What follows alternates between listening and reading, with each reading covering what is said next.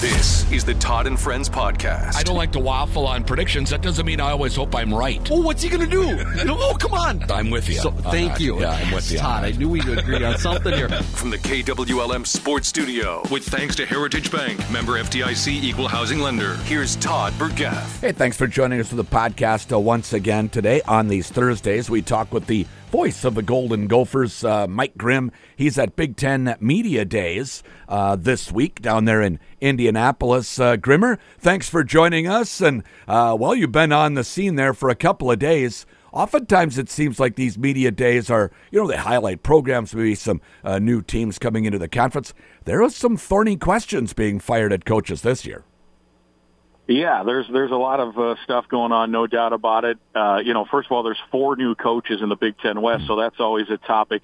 And really 5 new coaches when you count now Northwestern having a new coach, because you got Wisconsin and Purdue and Nebraska with the new coach. I should say there's 4 counting Northwestern now.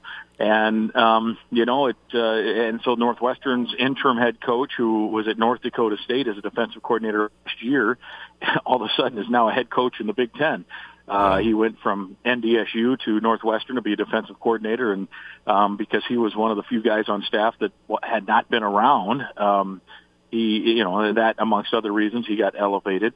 Jim Harbaugh spoke today, and of course he has a 4-game suspension looming because of some recruiting violations and some stuff that happened back during COVID that they're just now catching up on, where they did some practice stuff in person that they were not supposed to do.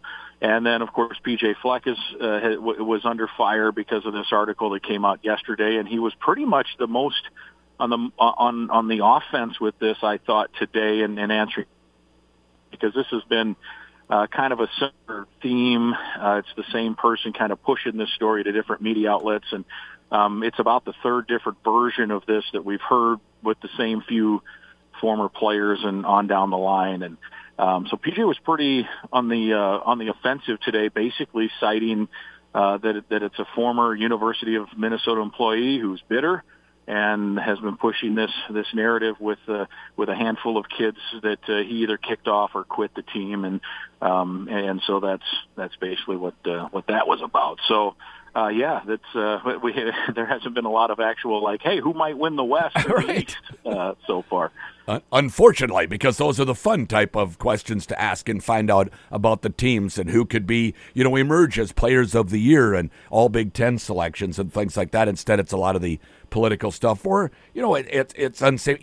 Any football program is going to have detractors. Every program has guys that transfer out because they weren't happy. So if you go and talk to those guys, they're probably going to have something to say about the program that won't paint it in a favorable light. It's not uncommon just to the U. Yeah, and now we're at this kind of gotcha journalism stage. Yep. Look, I'm not trying to get on a high horse because, no coach is perfect. I've been around the program enough, though. I think I can speak about, look, some of that stuff in that article yesterday just was not true. I mean, there was some stuff that just factually was incorrect, and then there was some speculative stuff that I would question whether it was true. Mm-hmm. I have no idea one way or the other. I was not inside those doors when stuff happened, but I really am skeptical. And like you say, if there's somebody that's disgruntled, that, look, you get kicked off a team, you're probably not going to like that coach, you know? And so you're right. And in PJ's case, I do think, because he has a unique way about him, I think some of these media outlets might look at it like, oh man, every fan base in the country is going to say, oh, there's a big shocker. That guy's a weirdo. And look what's happening. And they know that it's going to be good for ratings or clicks or whatever. And look, there's, PJ and I talked about this today. We taped the coaches show, which will air tonight because of the scheduling. This thing gets done like at 4:00, so no one's going to wait around till 7. So that thing is sitting there waiting. Hopefully people listen tonight at 7:00. But we talked about it, and I flat out asked him, like, look, you coach 105 guys every year. You've been here now. This is your 7th year, so obviously there's carryover spot to spot, but that in essence is almost 800 spots, and no one's going 800 for 800. They just aren't, and so Is anybody perfect? Of course not. PJ's so unique that some of the stuff probably brings scrutiny. I got a little bit of a kick out of that thing yesterday where one of the former players was upset that I had to memorize acronyms and slogans. And I'm like, if you did not think you had to do that through the recruiting process, like there's no way you could have studied and decided you're going to go to Minnesota and not anticipated that was going to be part of it, because that is exactly what the program's about. And so how is that PJ's fault, right? And there's some other stuff in there that's a little bizarre, and we've seen it. I'm worn out by it, quite frankly. It just is the same guy and the same few people trying to push it. And again, I'm not trying to say it's perfect. Could every coach do better? Of course.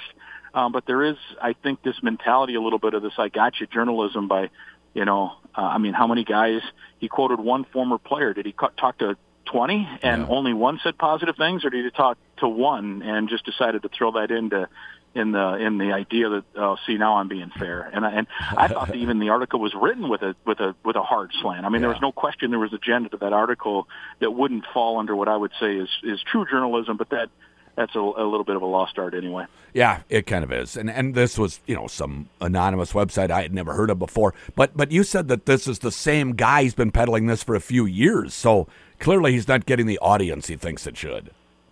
Yeah, well, and he's I think he is going to keep doing it until his goal, I think, would be to see a coaching change at the University of Minnesota. Mm-hmm. And for whatever reason, he just feels that. Channel 4 in Minneapolis did a story on this a year or so ago, and I think somebody else did it, and it's just not, it's some disgruntled players. And like I said, it's not to suggest that I'm trying to poo-poo everything to say, oh, well, sure. How could anyone possibly think it's negative? It's hard. And I think Nathan Bowe from Lakeville North, he tweeted out yesterday, is the culture hard? Absolutely. Is the culture toxic? Absolutely not. And I think that's the way I'd put it. Uh-huh. Like, let's not confuse hard and demanding with toxic. Yeah. And maybe for a handful it did get toxic, and you got kicked off the team because you couldn't follow the rules or what have you, and that's where it gets into a real gray area. Yeah. And the thing is, there have been some cases around where that's been no good. I haven't seen it with PJ personally, but I'm saying there's been, the Northwestern case just most recently. Remember Mike Leach down at Texas Tech? He was abusive of players, and Marlene Stallings, the former Gopher coach, also at Texas Tech, got fired for being too harsh with the players. So I do look. There's legitimacy to some of these claims around the country. So I see why people would potentially buy into this. But PJ was pretty steadfast today in talking to him that he's pretty proud of the culture, and they're not going to change a thing. That this is what you sign up for if you're going to be a Gopher. This hard, demanding, accountable kind of a culture. And look, if people want to say it's weird or hokey, it is. PJ's admitted that as well. But if that's what PJ Fleck's the head coach here, that's going to be about. Yeah. Hard, demanding, community involved. I mean, gosh, every year I go to the State Fair and I see the Gophers out there as a team, and they're meeting people and so forth. They do a lot of things out in the community, and that's demanding of their time. But they know coming in, that's part of it. That's part of it. There's so much. I mean, you could just nitpick down through this, what this article is, and I hate to do it because it just gives the article validity. I've been around it close enough to know that like I said, that there's just some stuff that's just factually not right. Other stuff that I really, if a player said that or experienced that, I doubt it. I think he's probably, taking some liberties in how he wants to express it. And I think the writer absolutely took liberties in how he framed it. There's no question about that. Yeah. And it is what it is. Yeah.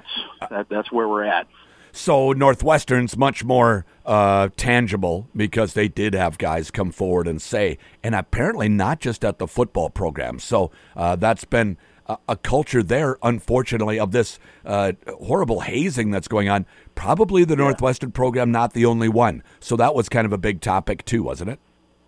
Yeah, and I've never understood hazing. I really haven't. I don't see it in any way as a team builder or a bonding or any kind of a ritual. Look, there are some things that might be traditional, like and my low-level athletic experience. I was a Division III baseball player, and if you were a freshman, you might have to sing your fight song the first week of school at the cafeteria. Okay, I didn't have to do it, luckily, but a couple of my teammates did, and I'm like, dang, I would hate that. Believe it or not, I was pretty shy back in the day, and so I don't even think that was team building. That was pretty harmless, but I didn't think those guys felt great about being on the team, and there's still to this day, freshmen carry the bags to the bus, or, freshmen carry the food over here. And I've honestly never understood it. I think that's the opposite of bringing a team together. I think you're making these guys feel bad.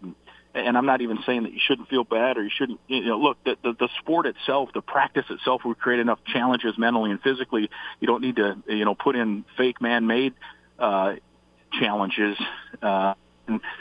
and I think that's what the hazing part is. And I think the Northwestern deal, honestly, Todd, it was the sexual nature of it, just kind of how it read.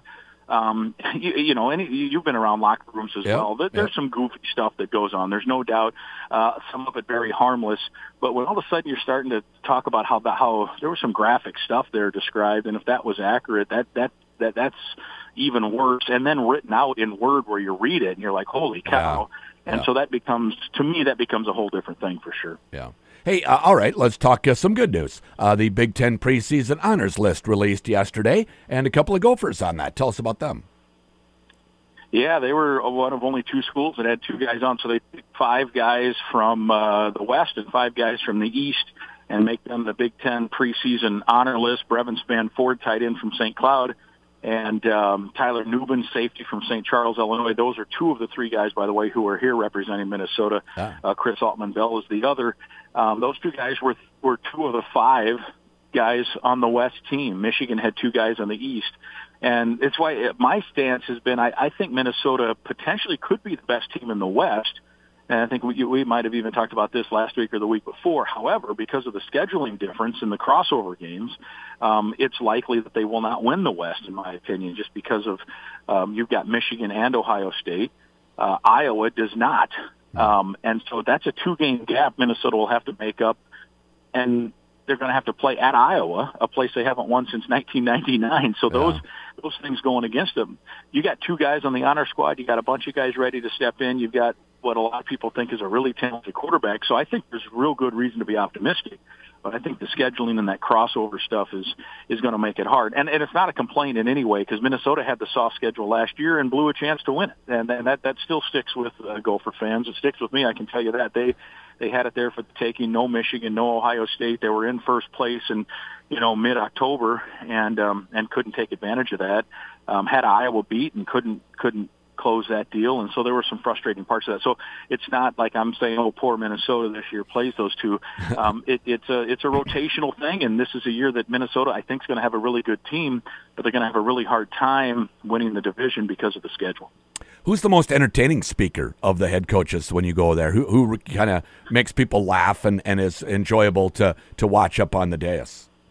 Yeah, these things have gotten. I'm trying to phrase this politically. They're pretty stale, quite frankly. They when I first started coming to these, I guess 2006, 2007. And that was back when it was an 11-team league, and there were some characters: Joe Tiller, Joe Paterno. Trying to think who else back then. Rich Rodriguez was to me probably my favorite guy of all time. And at that time they used to have there was a big luncheon, the Big Ten football kickoff luncheon in Chicago. 1,000 people would show up for that, and these coaches would each get a chance, and then they would roast each other, and that was really great. I loved the lunch.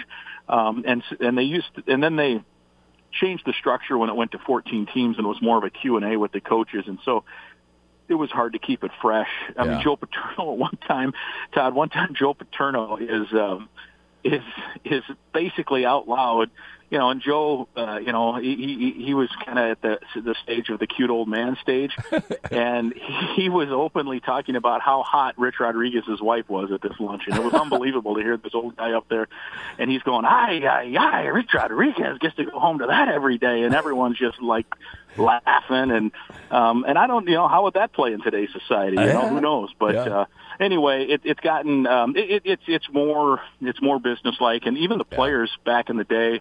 And I'm not trying to be the guy, hey, you get off my front lawn. Right. They would set players up at tables, and you could go in and get little one-on-ones with guys from other schools. And now they still do that, but it's a podium, so I have to. He cares, but you have to go in and plug into a malt box, and it's not great sound quality, and there's 15 or 20 reporters there, and so that it's not as intimate, and you can't get as many one-on-ones, or kind of nobody's going to get scoops here, but you might have an offbeat story that's really cool that you might be the only guy to get.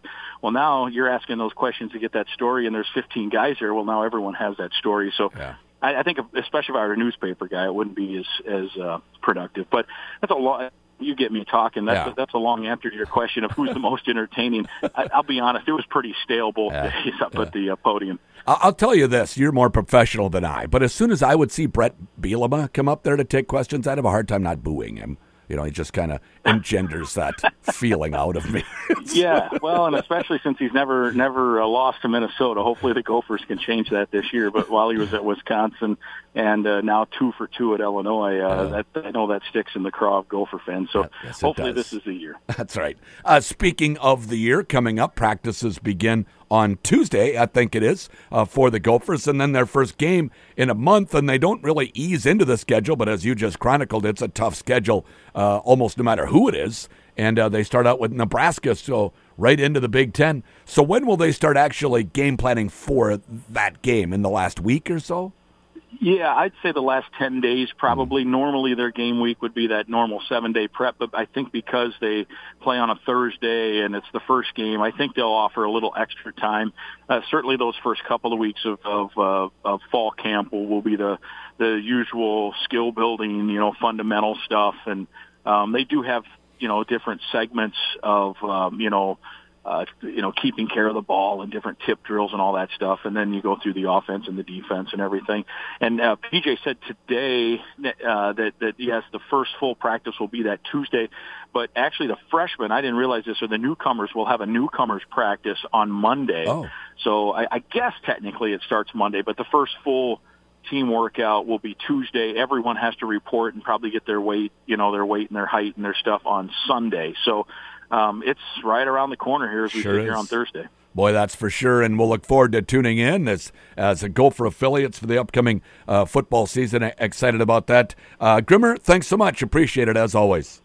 You got it. Always enjoy it, Todd. Thank you. Voice of the Golden Gophers, Mike Grimm, here on the Todd and Friends podcast. It's brought to you by Heritage Bank, member FDIC, an equal housing lender. Watch for future episodes of the Todd and Friends podcast at KWLM.com or on the air here at KWLM 1340 AM and 96.3 FM.